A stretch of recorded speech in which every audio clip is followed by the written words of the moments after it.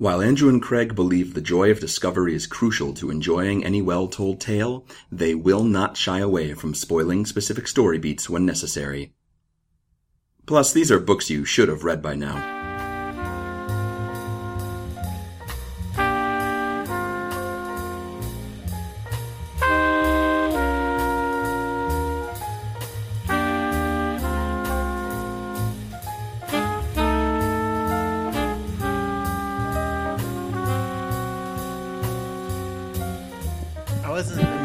Primary purpose of my trip was not gambling. All right, but that's the most interesting part of the trip? The thing on all my expense reports is not going to be the gambling. Okay, but you did spend money gambling. I didn't spend money, I made money. I made $40. Well, you got to spend money to make money. Have you ever been to business class? I mean, I put down $40 and then I walked away with 40 further bucks. Wait, what are further bucks? Like more like bucks that I did not have before. Okay, I thought that was a different currency. I walked away with the $40 that I had put down, and then furthermore, I walked away with another $40. Okay, thank you. I'm glad you listened to our episode on the elements of style. So now I understand what you're saying. What game were you playing? I was playing some blackjack. Okay, how have you ever played blackjack before? I played it last year. Every year, I'm not going to talk about it a lot because it's super boring, but every year there's this big consumer electronics show in Las Vegas, and this is my second year covering it. And both years, I think the one night that I have gone out with friends and gambled has probably been the most noteworthy night of the evening, of the entire week. Yeah, because, electronics, they're always going to be there, but you're only going to be in Vegas once a year. Maybe. And Vegas is a town that tries really hard to convince you that you're being like super, like you're coloring outside the lines, like you're going against society and you're being so bad. But what you're really doing is like eating Benihana and playing $5 blackjack. And like they're playing like Bad to the Bone over the hotel speaker It kind of system. sounds like the hot topic of cities. Like, come here and don't conform with everyone else. Break the rules. Right. The only rule is break the rules with everyone else. You too can be a nonconformist just like everyone else. It's very like artificial. Yeah.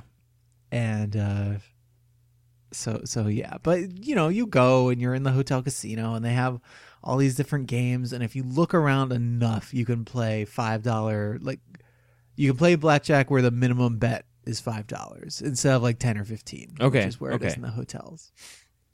And if you're a low roller like yours truly, you want to find that $5 table so you can lose the most number of times. Well, and at that point, you kind of just have to assume that money's gone. You walk up to that table and say, "Take my money, please." And then a few minutes later, if they give you more, it's like a bonus. Yeah, that's the rule of gambling is you do not gamble with any money that you ever expect to see again. Okay. Yes. And the one exception to the rule is if you have a system. Do you have a system? I don't have a system. Okay. That's my one weakness. But if you have a system, so I'm told, you can do whatever you want. Yeah, that's what I've heard. And my gambling stories involve playing lots of poker.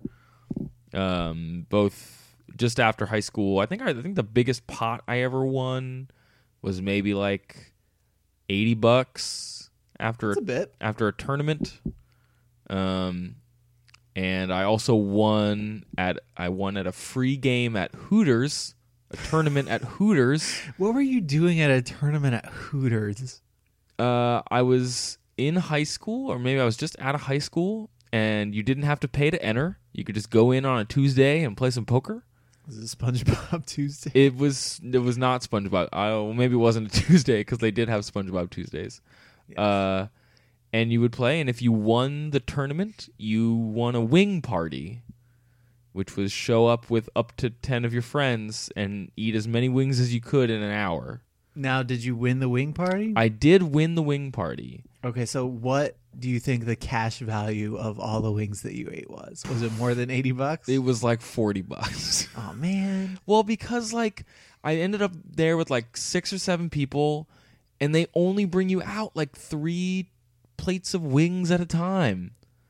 There's no way you can eat enough wings in an hour if they will not. There's a time limit to it? Yeah, there's a time limit, and they won't. They're really. So, okay, they've got an hour time limit. They're only bringing you out 3 plates of wings at once. What a crappy prize. And they won't bring you more wings until you finish the wings on your plate. It's like some weird mom nanny system. So, it's.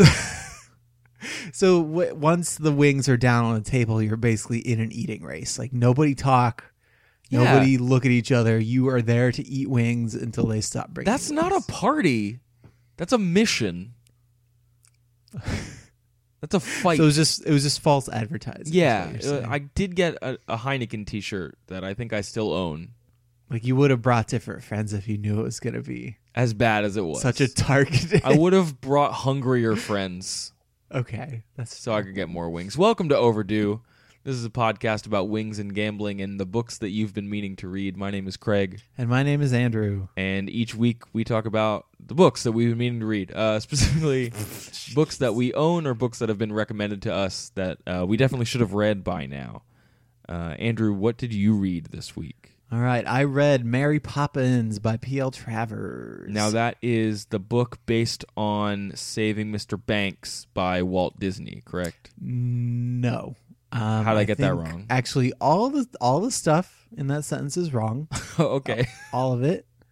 So Mary Poppins is a book that was published in 1934. Okay. It was later the subject of a Walt Disney film in 1964. And then What was that film called? It was called Mary Poppins. Okay, great. I thought so. And then that book and that movie and the making of that movie were dramatized in the 2013 film Saving Mr. Banks. Starring Forrest Gump. No.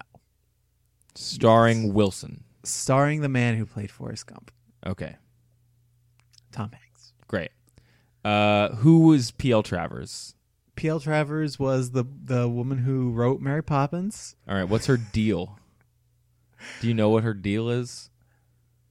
She was an actress. She was a journalist. She wore a lot of hats. I think the thing that wait, like she was Many interested hats. in hats? No, I'm just saying that she did a lot of different things.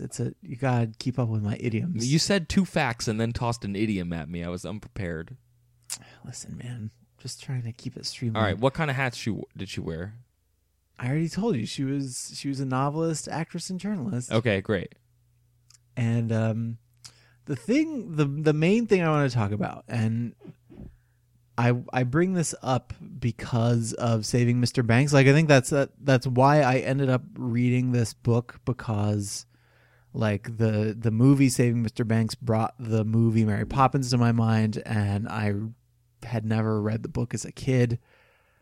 And also, when I fandangoed tickets to Saving Mr. Banks, they gave me a free copy of the book. So Really? yeah. So Way to this go, is- Fandango. Yeah, scam of all scams. Oh, man. I don't... Real quick. Okay. When was the last time you saw Mary Poppins? Because I could not tell you. I know I've seen it. Before Saving Mr. Banks, I think it was childhood. You've watched it I don't since? even remember specifically when. You watched it since Saving Mr. Banks? Yes, Okay. yeah. Susanna and I watched it on New Year's Day. We watched half of it. We took a nap, and then we watched the other half. of Okay, it. good. Arousing cinematic It was experience. a good day. Good start to 2014. I know Mary Poppins is Laura's favorite book. Not favorite book, favorite movie. At least when she was a kid. I can't remember the last time I saw it. It's been a really long time. Yeah, I know there's Dancing Penguins. Yes, there are dancing cartoon penguins. There were a lot of those Disney movies, like the Disney version of Robin Hood. I liked a lot. There's like Aladdin, Lion King. Is Bedknobs and Broomsticks a Disney movie? I think so. Because that, to me, whenever I start thinking about Mary Poppins, becomes Bedknobs and Broomsticks. Yeah, it is. It is a Disney movie. I actually think that Julie Andrews was up for That the role? female lead in that. Okay. and she either didn't want it or didn't get it. I don't remember which. But, Well, obviously she didn't want it because Angela Lansbury gets whatever she wants, Andrew. Let's get this back on the rails. So the thing about P.L. Travers that I wanted to talk about, because here's the deal with Saving Mr. Banks, and I'm gonna some light spoilers for Saving Mr. Banks. If you were going to try and watch every Oscar movie, maybe you want to just plug your ears for a second. All right, just plug it. The movie portrays her as a woman with lots of father issues who wrote the Mary Poppins books, and Mr. Banks is like a surrogate for her father. Okay. And the point of the books, according to the movie, was about redeeming her father, who like she loved because she was a little girl, but also he was an alcoholic who died of influenza and left their family like high and dry. Now, do we know that to be true?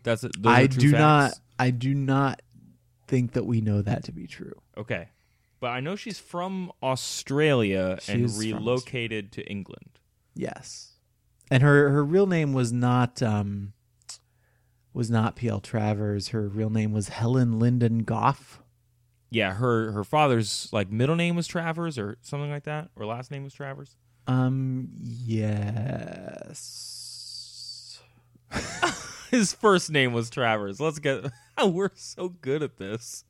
So the thing in Saving Mr. Banks is like she goes through this laborious process of making this movie, and this part actually is true. It was like Walt Disney pursued her for many, many years trying to get the rights to her book, and she didn't like cartoons, and she wasn't nuts about it being a musical, and like there were a lot of things about the movie that she was sort of opposed to. Mm-hmm. And in Saving Mr. Banks,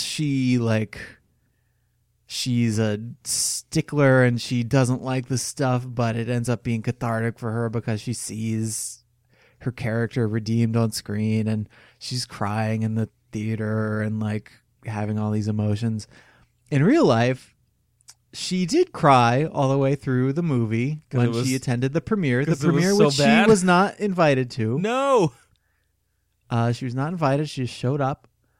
And in real life, she cried all the way through it because she hated it so much. She desperately hated it. Oh. I'm just going to read. I'm going to do that thing where we read a passage from Wikipedia because I think it's pretty poignant. Great. Thanks, Wikipedia.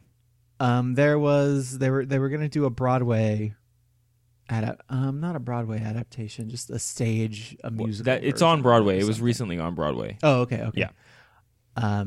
And here's the thing from Wikipedia is so fervent was Travers' dislike of the Disney adaptation and of the way she felt she had been treated during the production that when producer Cameron McIntosh approached her about the stage musical when she was into her 90s, she acquiesced on the condition that only English-born writers and no one from the film production were to be directly involved with creating the stage musical. Yeah, she specifically ragged on the guys who wrote the music, and then Sherman Brothers. Yeah, and said that if they were new songs in the musical, they were not allowed to write any of them. Yes. And it's in her will. It's in her last will and testament that no one else mess with this story. Yeah. Except for British people. There were some songs and some other things from the film that were allowed into that version. And I assume that because at that point, you know, the Disney movie, I think this is one of those books where the movie has sort of superseded it in like popular culture. Oh, of course. I don't even know. It's a little like The Wizard of Oz in that way. Like it was a book originally, but the movie has become so much bigger, and the movie has become the thing that gets passed down more than the books get passed down. I definitely did not know that it was a book when I was a child. I was too busy reading Maniac McGee. I was not reading old school books that were already movies about like British nannies. I was just Why would you read it if it was a movie already? Come on. You're not a sucker. Like what? Well, so as someone who recently rewatched the movie, how does the book compare? What is different? Because I know the book was originally a series of 3 or a couple novels that then were revisited with like other adventures that happened. Like there were 8 books in total, right? Yeah, there were a lot of books. The movie, the Disney movie, I think was based mostly on stuff that happened in the first two. So Mary Poppins, which was in 1934, and then Mary Poppins Comes Back, which is 1935. That's a great title. I love that title. She's back. She's back. And then there are Mary Poppins titles that are kind of peppered throughout. I mean, she wrote a bunch of other stuff. Mary Poppins is what she's remembered for. And the last Mary Poppins book, Mary Poppins and the House Next Door, came out in 1989. So, Wow, really? So, yeah, she was writing these over the course of like 55 We were years, which is alive. kind of crazy. Yeah, we were alive. She died. She was 96 when she died. She died in 1996. Oh, man. So, unlike the subject of our last show, Edgar Allan Poe, who died pretty young. This lady famously. stuck around. Yeah, she was a fighter. I guess a fighter. Yeah, let's call her a fighter. She's got spunk. Yeah, she's that old broad's got spunk. Yeah. P.L. Travers. The L stands for spunk. Nope. I think it stands for longevity. Pretty long Travers. Nope. Nope. Yeah. So walk me through Okay, this so book. walking back to your question about the movie and how they Walk on back there. What do you? Okay, tell me things that you remember about the movie, and I can try and tell you if they happen in the book. She flies with an umbrella. She does have an umbrella, Okay. and it does have a parrot handle, and the wind does blow her around a couple times. Now, is she a witch? She's not a witch. Okay, here's there are two things about Mary Poppins I want to talk about. Great. And we might go through some of the stories, but almost everything I want to talk about is Mary Poppins herself. Okay, great. Let's talk about her. And there are two big things about Mary Poppins that I want to talk about. Thing one is that Mary Poppins is it's not very nice. I just watched like 3 words not escape your mouth. This is a clean show, so I want to keep it clean. What? All right, elaborate. Why is she so not nice? Mary Poppins is very rough with the kids. Like, does she hit them? She doesn't hit them. Okay. She's very strict with them, and she rarely has a kind word for them. Like, if you think about Mary Poppins in the movie, she's strict, but then she's dancing around and she's smiling and she's like comforting them kind of when they're sad. Mary Poppins in the book, nope, none of that. She's not having any of Well, it. set this up for me real quick before we get into how mean she is. Why does she show up in the first place? Why do these kids need Mary Poppins, and do they deserve this mean woman who flies into their house? The old nanny left. That's it? In the movie, the kids write a very cloying song about the nanny that they want, and then their dad tears up the letter and throws it in the fireplace, and then Mary Poppins gets it and comes in response to the thing that the children wanted. So she's Santa Claus. In this, Mary Poppins just kind of shows up. Okay. Their old All right. nanny leaves, and she comes in on the wind, and that's the deal. Okay. So why is she such a jerk? Are these kids jerks? Do they suck? I mean, there's a chapter where so the kids are Jane and Michael, who are the ones who are in the movie, and then they're Barbara and John are infant twins who didn't make it into the movie, I assume, because just they're babies and they barely do anything. Okay. The thing about Mary Poppins is she's super flawed. Like she's mean and she's vain. How is she vain? Okay, How is so she vain? All right.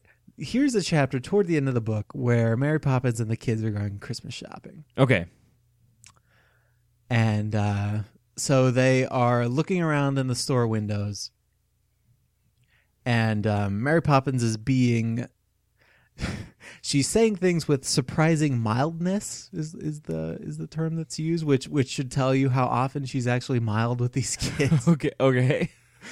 And of that surprising mildness, the book says, not that Jane and Michael were really very surprised, for they knew that the thing Mary Poppins liked doing best of all was looking in shop windows.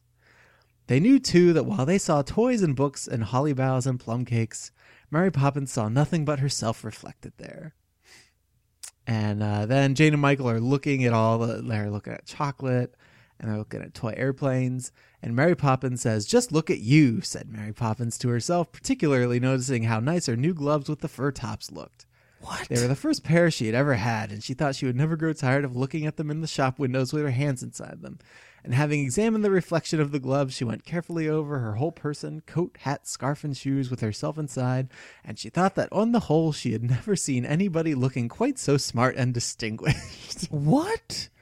Oh, wait. And this happens a bunch. Okay, but wait a second. Where did she get? She said that she just got those gloves for the first time. Where did she get But the them? winter afternoons she knew were short, and they had to be home by tea time. So with a sigh, she wrenched herself away from her glorious reflection. Mary Poppins. Okay. We get it. We get it. You're pretty fly, Mary Poppins. We understand.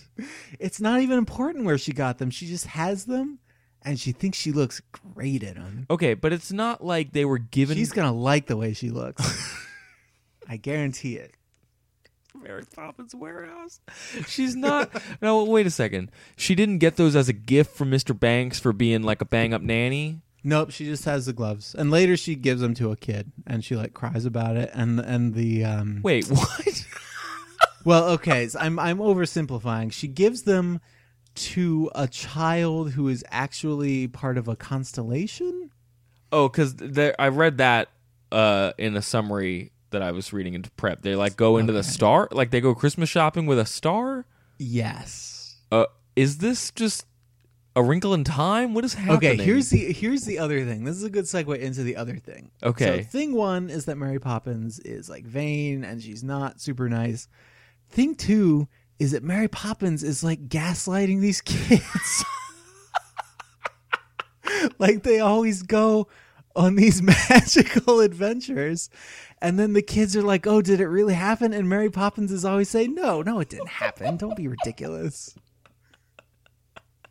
Why is she doing that? I don't know. Is she, do we okay? Okay. Do we think this is actually happening, or are just all the kids playing elaborate games of pretend with their nanny?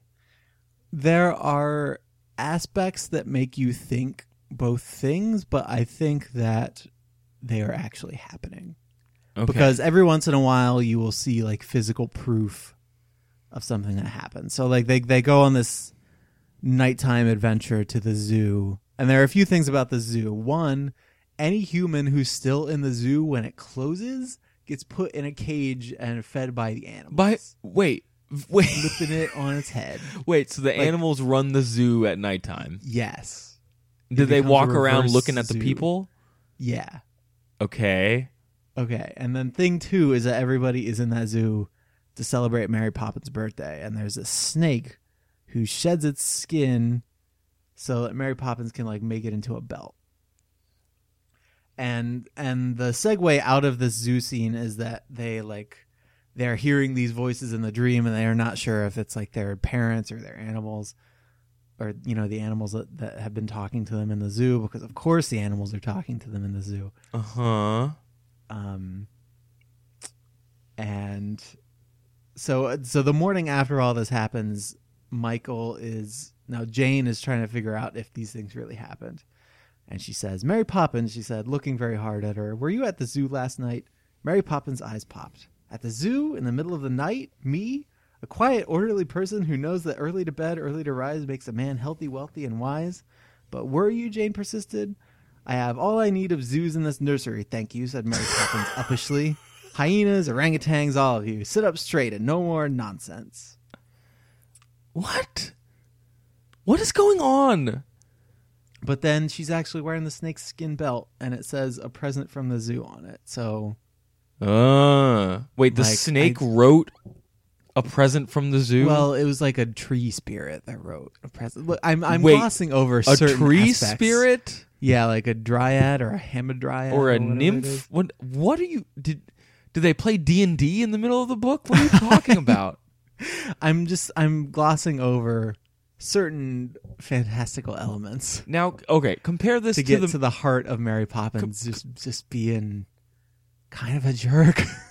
So compare it to Julie Andrews in the film. Is she super magic? Did they just like acknowledge that she's just basically a witch but a nanny? Just magical things happen, going up banisters, jumping into paintings, riding around with cartoon penguins. Like the kids are there for all this stuff, but there's never any sequence where the kids are like, "Oh, Mary Poppins, am I tripping or did that really happen?" And Mary Poppins is like, "No, kids."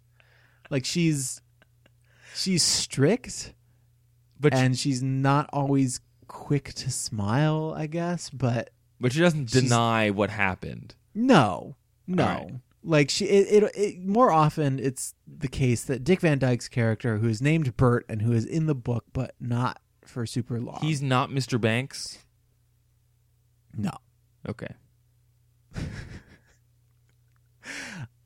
More often it's the case that Bert or somebody will be doing something goofy and Mary Poppins will like be serious and not want to join in, but then eventually she'll get around to joining in.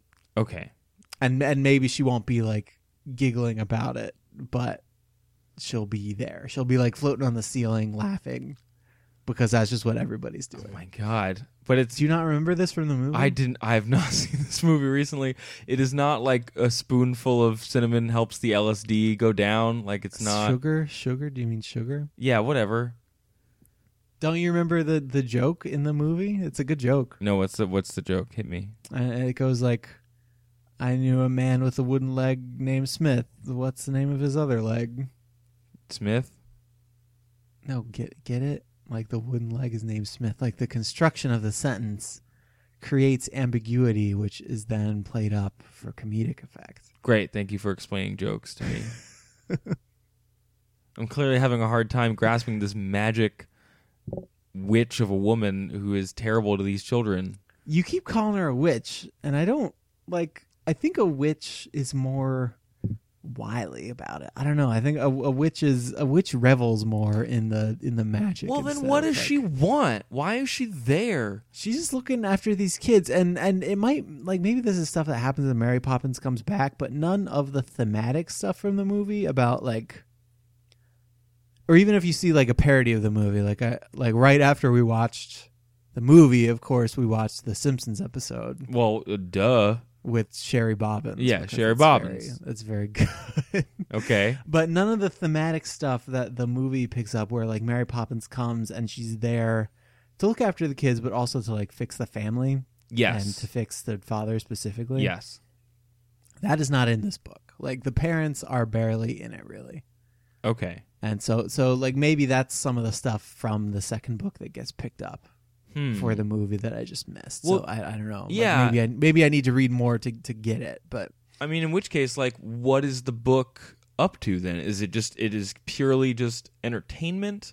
Yeah, like did you ever read like Mrs. Pigglewiggle or any of that stuff as a kid?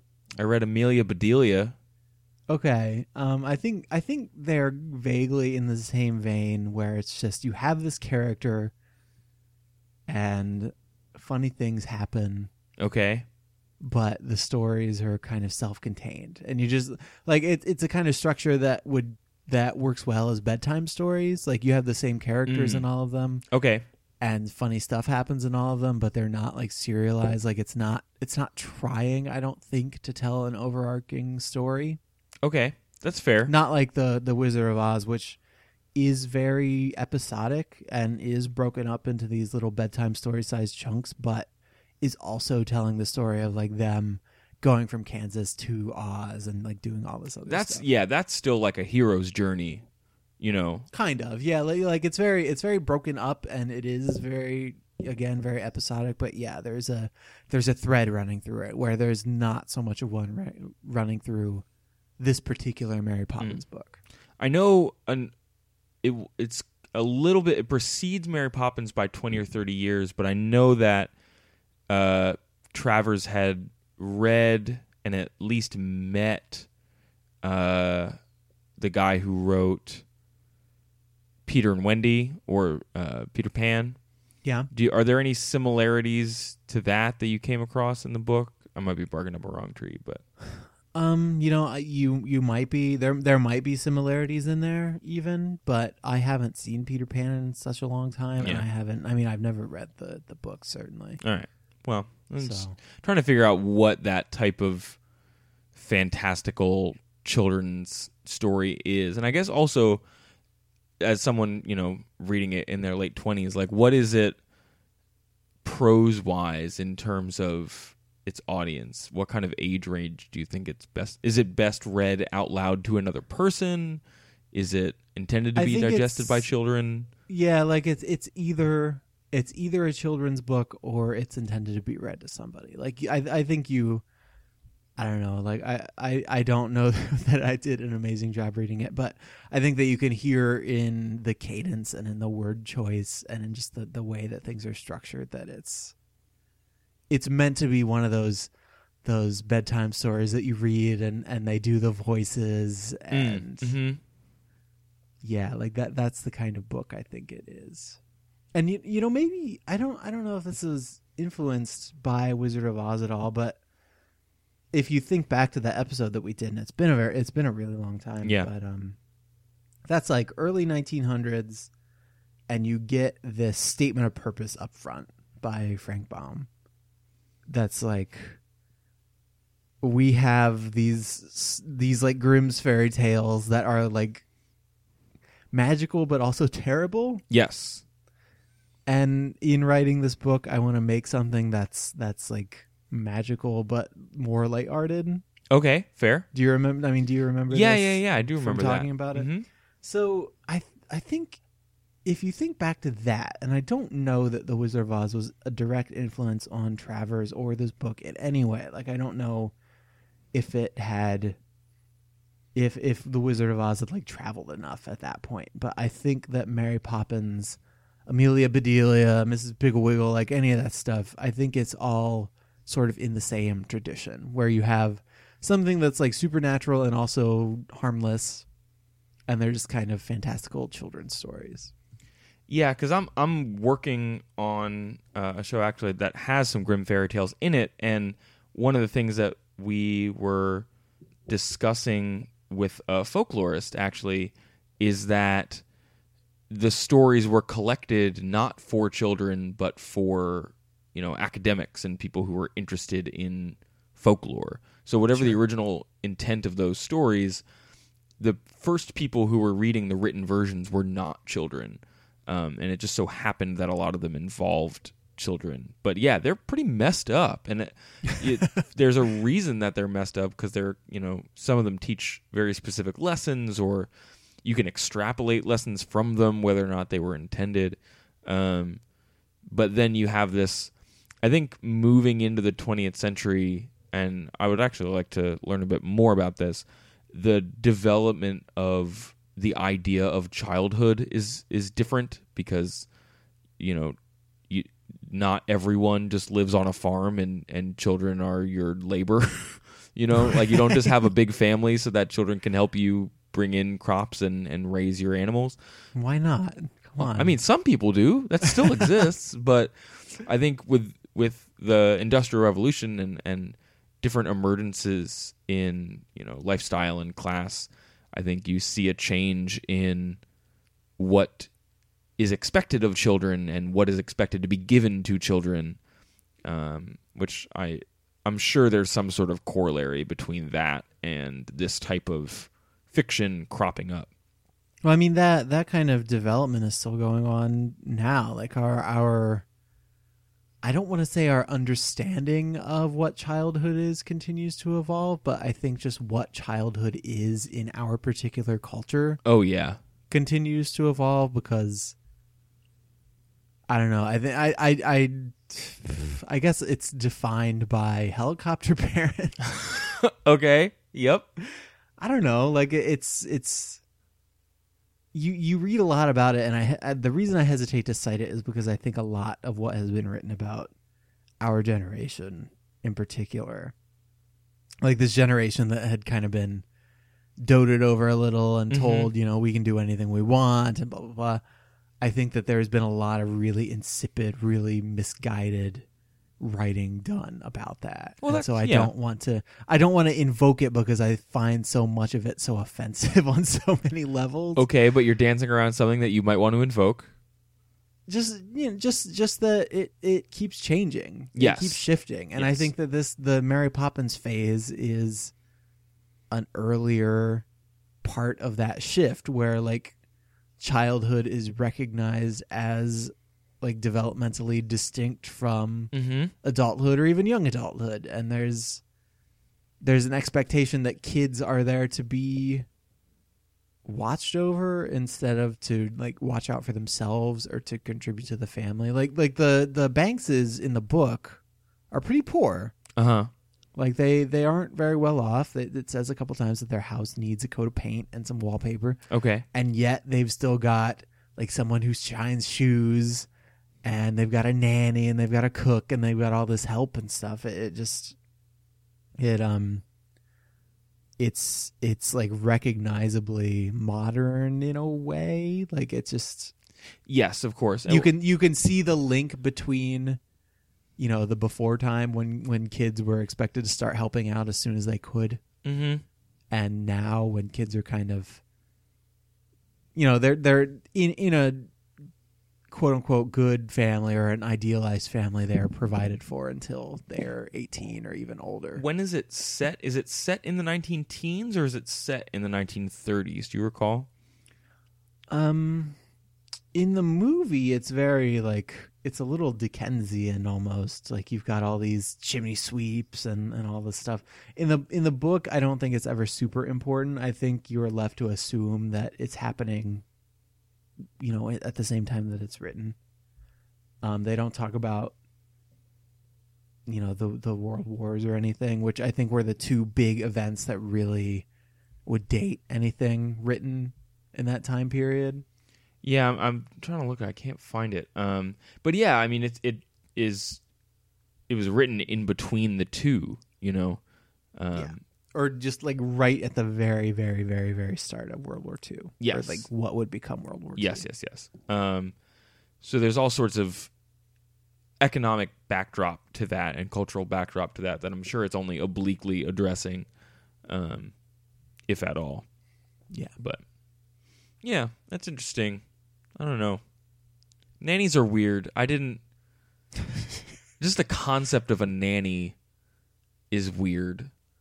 Because I definitely didn't have one. Did you ever have a babysitter growing up? Well, no. Before my parents separated, my mom was a stay-at-home mom, which was a conscious choice on her part. So she was around when I was a kid all the time. And then when she went back to work, I was in middle school. So I was basically good to go. Like, Yeah. I was okay. But even when I was younger, we never really hired babysitters because I had two older sisters, which meant that at least one tooth that fell out was the result of a scuffle between me and my older sister. And we didn't tell my mom that right away. I remember. Was it a tooth that was supposed to fall It out? was. Was it Yes. ready to fall out when loose. it came out? It was All loose, right. and then there was some sort of tussle over probably a toy of mine. Because one of my siblings and my little brother and I actually, and this is not. Maybe it's a story about how we should have had a babysitter, Uh-oh. but basically we were jumping up and down on the couch unsupervised, Oh, and no. we were not fighting. We were having a great time, but he fell and banged his jaw on the couch. Ooh. He was like 2 or 3 Oh, at this no. point. He was really young, and one of his teeth came out, and it was not ready. It was a baby tooth. Yeah, it was a baby tooth, and he had to wear a spacer Oh God! for a few years until his grown-up tooth was ready to come in. Oh But, no! man. You messed up. No, I did a bad job. I was like 6 or 7 at the most. I was not very old. Did I was you- not. I was not. I don't want to put my dad on blast because this was on his watch. Okay. But perhaps we should have had somebody there. Yeah. Okay. That's fair. Did you ever have to babysit them? When I got older, I did because Yeah, like we were in like this perpetual state of never having enough money, and so my mom did the stay-at-home thing for, intermittently, like on and off. But for a larger part of my early childhood, at least, she had, these various jobs. Actually, when she worked at the dollar store, it was cool because she would bring home these boxes of candy that had either like fake Lego men, okay, or fake Hot Wheels, ooh, or something else in them, and you could always tell which. Like, it was kind of a mystery thing. Like, it was a question which thing you would get in every box, but you could tell from like the weight of the box what kind of a toy it was in. All right, I don't know. That's a memory that sticks out. I like that. Yeah, but yeah, the time I had a babysitter, it was a deal where we would like go to her house after school. Oh, and she actually sat for a bunch of different kids. Oh, she was just running like at her house, a home for wayward afternoon kids. Yeah. And her, like her name was Kaya. Okay. So I guess it would have been like Kaya's home for latchkey kids. And most of what I remember about hers is that she had a kid. Oh. Who would? No, she had her own kid. Yeah, she had a kid who was about our age who would decide to like, who would play with the babysat kids. Okay. And so it was like, he would like, I don't think it was a deal where he would like come down from his room upstairs and like choose one of us and bring us up to play with him in his room with his toys. Is he the king of the kids? I don't know. I'm not sure how much of this I'm just remembering, but I definitely remember there was one afternoon where I came up and he had one of those robots where you press the buttons and like the rockets fired off of his arm. Okay. And that was a good afternoon for little Andrew. I don't know that we had a babysitter at the time. There was definitely a kid in my neighborhood who we were not friends for very long. And I think he was new to the neighborhood. I went over to his house and he had a Nintendo. Which Nintendo? The first Nintendo. The Nintendo Entertainment System. Okay. And he had Super Mario, but he said his version was only one player.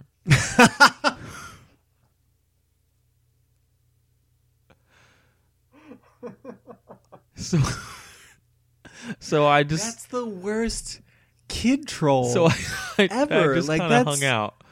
It doesn't matter what version of Mario you're playing almost. Like, no. They've all got 2-player modes. Come on, kid. And even the 2-player mode is really just taking turns, so we could have just took turns. It was the pits. Yeah. It sucked. He only had one player. Like, his version was broken. You're a stupid kid. You believed him. I didn't have any sort of evidence. I couldn't, like... I don't know. He was driving that car, and I didn't feel like I could take the wheel. Yeah. We probably should have had a babysitter so I could yell to someone about it. Because if you get in a fight with them and you don't know this kid very well, then you don't even get to watch Nintendo. Like, you're just out in the cold with your Genesis or whatever it was you had. My TurboGrafx or something. I don't know. your CDI or whatever. So, but before we go, one thing I do want to ask about Mary Poppins. Is supercalifragilisticexpialidocious in the book? Not in this book. Oh man! Actually, there are very few elements of, and again, I've only read like half of the material upon which the movie was apparently based. Okay, but like a lot of the scenes from the movie happen. Like the one where they're laughing and floating on the ceiling happens. Mm-hmm. The one where they're feeding the birds happens. But I mean, there are never verses. You don't. The seeds for the songs are sometimes there, but like the lyrics and the tunes and everything are completely invented for the movie. Like, I think the only phrase in the book that I remember from any of the songs is the lady who's selling the bird seed to feed the birds is saying, feed the birds, tuppence a bag. Okay. And that's the only thing that she says, and that becomes a song in the movie. Okay. So there might be stuff in Mary Poppins Comes Back that is like a poem, or it like evokes the songs a little more, but yeah, in the book, there's no supercalifragilisticexpialidocious. There's none of that goofy stuff. Which is probably why she hated the movie so much. Yeah, I mean, she hated, at least from what I'm reading, like she was indifferent toward most of the music and really, truly hated the animation. Okay. All right. So, yeah. So if you had a child today that you were going to read bedtime stories to, would you read this book to them, do you think? I might. You might? I might. Would you read it? I think I might go to Mrs. Pickle Wiggle first. Okay. Would you read it and be like, man, aren't you glad I didn't hire this nanny? Like, would you like try to score brownie points with it? No, I don't think so. I think I would just read it and then say goodnight and then leave. Oh, no. And leave them to ponder. Ponder how lucky they are that, that they have you and not Mary Poppins. Yeah. Like, I don't think I need to drive it home. I think they can get it. Okay. All right. Well, if you love Mary Poppins more than we do, you can, the character. I mean, you like the book, okay, right? Yeah, the book's fine. Right. You can. I thought it was funny. I thought it was a little bit funny because it's just she kept like looking at herself in the mirror and stuff. All right. Yeah, the writing is good. It's funny in parts. It's not. I've read a few books where I knew as I was reading them that I was too old to get anything out of them, and this was not one of them. Okay. Like it was something that I could enjoy on some level as I was reading it to a hypothetical kid that I don't have. Great. Okay. Well, if whatever, if you want to email us about this book, you can do it at overduepod@gmail.com. You can write about it on our Facebook page, facebook.com/overduepod, or you can tweet us at twitter.com/overduepod. You can also go to our website at www.overduepodcast.com, and up there we have Amazon links to the books that we are reading, the books that we will read, and the books that we have read. If you click on any of those and order pretty much anything on Amazon after you click them, we get a tiny cut, which helps to defray our hosting costs and the mental abuse that we suffer at the hands of Mary Poppins, which is very important. It's a big line item. Up there, we also have links to our RSS feed, which you can use to subscribe to the show in your RSS feed or your podcatcher of choice. Yeah. If I am to embrace a term that I don't really like that much. We also have a link to our iTunes store page, and if you subscribe there, you should also rate and or review us. To rate us takes no time at all, and to review us doesn't take much longer. So, that helps us in the rankings, and it helps people know that the show is good and that people like the show. And it really helps as we try to grow our audience in 2014. If you do that, if you share the show with any friends that you have who are bookish or who you think might like a good laugh, that's what we're here for. So just tell a friend, tell them to tell a friend, and soon we will build a mighty pyramid. Yeah. We got a couple new folks joining us on Twitter, a couple of new fans, so thanks a lot. Do you want to read their names? Do you want to give them a shout out? I think it was Allie and Chris joined us. Thanks, Allie and Chris. And I think a longtime listener, Paul, responded to our Edgar Allan Poe tweet and said that he's always creeped out by the cask of Amontillado, which I think is that one where that dude gets sealed in that wall. I'm not sure. Man, ugh. Which that would be that the was worst. That was a subplot in an Angel episode once, and I was pretty creeped out by it.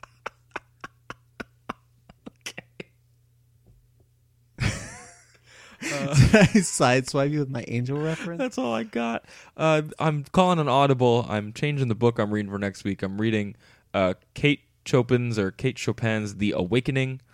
It is a story about female potentially sexual liberation in the late 19th century. Your book The Awakening, I don't think it can be about anything else. Yeah, so I'm already a little ways into it. It's pretty interesting. All right, well, we will talk about that next week, and until then, you guys try to be happy.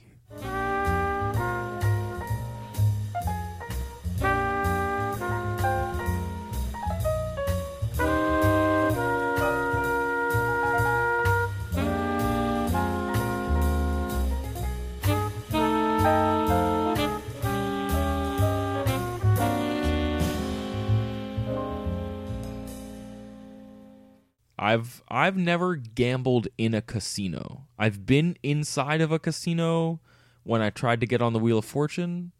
Which was its own. I know this story, it was but its I don't own know. type of gambling, I suppose. We can maybe. I don't know. Do you want to tell that story now? Do you want to save it for another show? Like, No, I went to Atlantic City in hopes of getting on the Wheel of Fortune. They put all of our names in a clothes hamper, and they didn't draw my name. And they drew the names of 2 people who were ineligible to be on the show. One because the kid was in high school, and the other because the woman had been on the show before. Thanks, Merv Griffin. And I walked out of there real upset, and then had an okay piece of fish, and then left.